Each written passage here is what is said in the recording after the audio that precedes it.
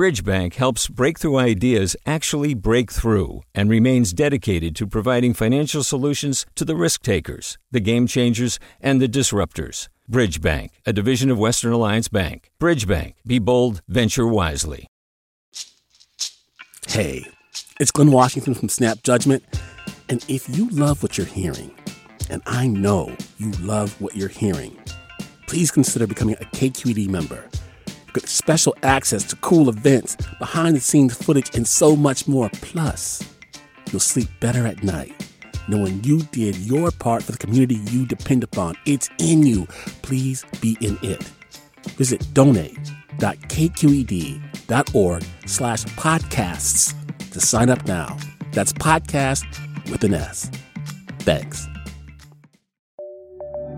From KQED. Good morning. This is the California Report. I'm April Dimboski. Oil drilling in Los Angeles is on the way out.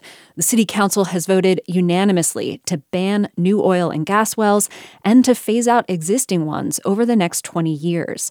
Councilman Paul Koretz complained of a drill site in his district that leaked oil back in December. It's been considerably frustrating to not have the necessary tools and authority we need to protect our constituents by immediately and unequivocally shutting down a rogue drill site like that one.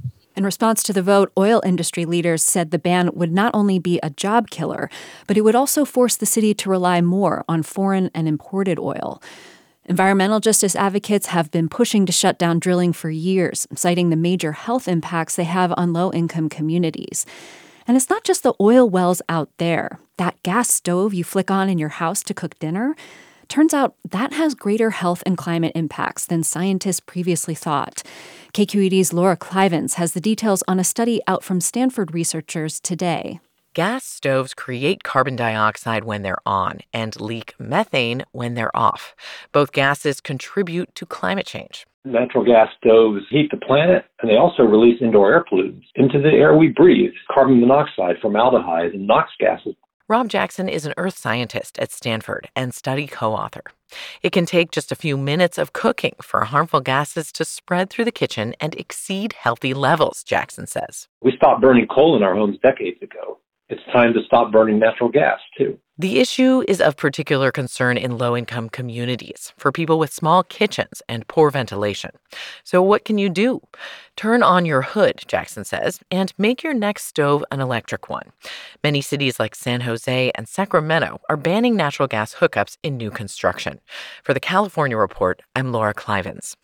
Nearly half of Californians have postponed addressing a health issue in the past 12 months. Because of cost. That's according to the latest annual poll by the California Healthcare Foundation. KQED's Tara Siler has more. Among those who put off care, 46% say their condition got worse. It's really become a public health issue here in California. Christoph Stremikis is with the California Healthcare Foundation. He says a quarter of respondents also say they or someone in their family had trouble paying at least one medical bill. He says Californians are looking to Sacramento for relief. More than 8 in 10 Californians would like the governor and the legislature to do something about healthcare costs. The poll was conducted late last year, and the data comes as 2 proposals are currently under consideration by policymakers. The governor is proposing to expand Medi-Cal coverage, while the Assembly must vote by Monday on a single-payer plan if it's to move forward this year. For the California Report, I'm Tara Siler. Hi, it's Terry Gross, the host of Fresh Air.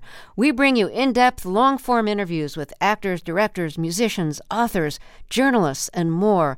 Listen to our Peabody Award-winning Fresh Air podcast from WHYY and NPR.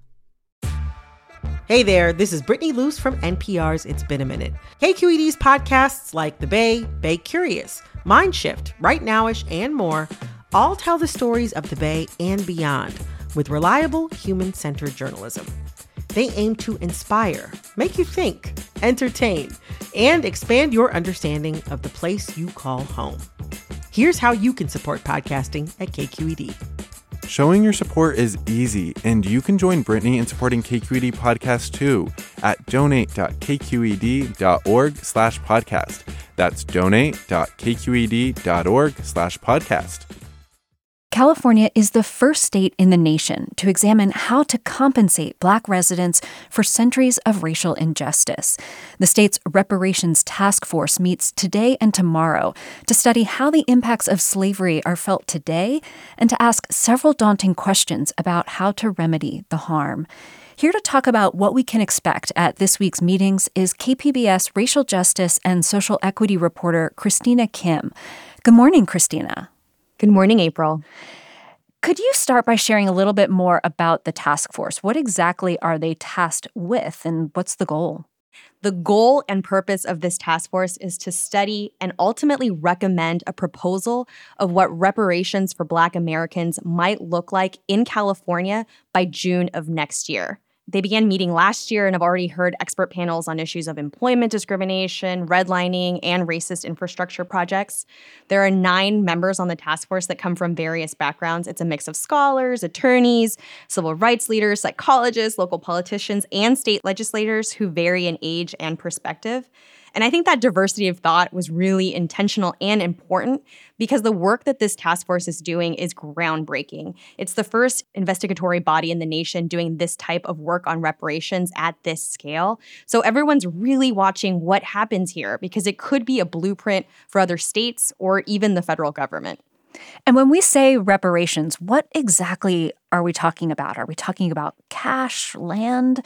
What are some of the ways the state is thinking of compensating Black Californians?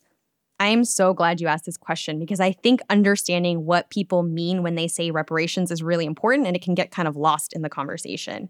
So according to William Darity and A. Kirsten Mullen, who are both scholars of Black reparations, and actually they testified in the very first task force meeting, reparations must include 3 things. 1 is acknowledgement of the harm caused.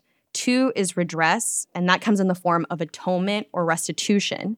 And finally, the 3rd one is closure. So in other words, reparations is really a process, but there's a lot of focus on restitution, which I think comes to stand in for reparations as a whole. But there's also a lot of diversity of opinion about what counts as reparations and what's really going to be needed to do this work of repair. So various directions we can go in terms of how we begin to restore people. What about who should get reparations? What's the tension there? Who is actually going to qualify for reparations is one of the thorniest questions that the task force has to answer. Secretary of State Shirley Weber, who actually drafted AB 3021, which led to the creation of this task force, is actually presenting on this very issue today. The bill was written with a special consideration for Black Americans descended from chattel slavery in the U.S. But the task force has also been studying the harm caused by anti-Black racism. So that really complicates the demarcation line and opens up a lot of questions. Christina, we just learned this week that the Supreme Court has agreed to take up a case that challenges whether affirmative action policies at some universities are legal. And this might have implications for the California Reparations Task Force. How so? Yeah, I actually spoke with the chair of the task force, Camila Moore, about this exact issue earlier this week, and here's what she had to say about that. Well, we know that this is a conservative Supreme Court, and so if they decide that race-based affirmative action is illegal or unconstitutional, then that could mean that any race-based initiatives that we come up with might also be deemed challenged in the courts. And so then that would be up to us to be very crafty to kind of evade some of those challenges. What topics is the task force going to discuss this week? This week, the task force is really taking on the issue of discrimination in technology first, and that includes a testimony from Dr. Sophia Noble, who wrote the book Algorithms of Oppression. So really looking at the way our technological landscape has already built in racism and the way that affects Black Americans. The rest of the panels are really dedicated to health, and they've broken it up into public health, mental health, and physical health. Christina, it has been so great talking to you today. Thanks so much for joining us. Thank you, April. That's KPBS social justice and racial equity reporter Christina Kim. If you're interested in tuning in or participating in these reparations meetings, KQED has put together a guide. Find it at kqed.org. Supreme Court Justice Stephen Breyer, who's planning to retire later this year, is a native of San Francisco. He went to public schools in the city and graduated from Lowell High in 1955. In a 2011 appearance on KQED City Arts and Lectures, Breyer reminisced about his years as a high school debater, competing against a future California governor. I mean, I went to Lowell High School, and Jerry Brown was at St. Ignatius, and we were all fairly good friends. And we'd go down into the valley. We'd go to Stockton or Fresno or Bakersfield sometimes on the weekends, and there would be different events. And we all got to know each other and respect and like each other. Breyer has served on the Supreme Court since 1994. One of the top candidates President Biden is considering to replace Breyer is a current California Supreme Court Justice, Leandra Kruger. And that's the California Report for Thursday, January 27th. We're a production of KQED Public Radio. I'm April Dimboski. Thanks for listening. Support for the California Report comes from Stanford Medicine, protecting your health and providing dependable care with safe in-person appointments and video visits. StanfordHealthcare.org/adaptingcare. Eric and Wendy Schmidt, whose philanthropy includes Schmidt Futures, focused on finding exceptional people and helping them do more for others together, on the web at schmidtfutures.com. And Paint Care, now with 800 drop-off sites in California where households and businesses can recycle their leftover paint. More at paintcare.org. Hi, I'm Sasha Koka, host of the California Report magazine. Every week, we bring you stories about what connects us in the giant, diverse Golden State. Because what happens in California changes the world. I love this place. We were once seen as like the place to be, California. The land of milk and honey. That's where you go to Sunshine State, but we just have challenges right now. KQED's California Report magazine. New episodes drop every Friday, wherever you get your podcasts. Hi there, I'm Randa Abdel-Fattah from Throughline.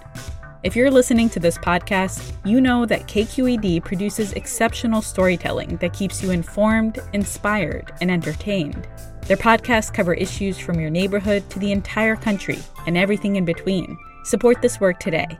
You can help us continue to bring quality podcasts to your ears. Just head to donate.kqed.org/podcast. That's donate.kqed.org/podcast.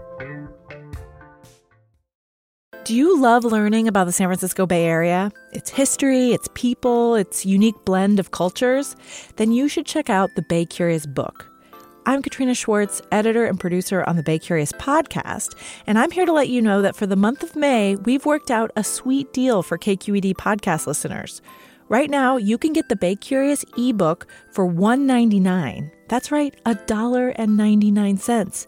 Just search for Bay Curious wherever you get your ebooks or find a link in our show notes.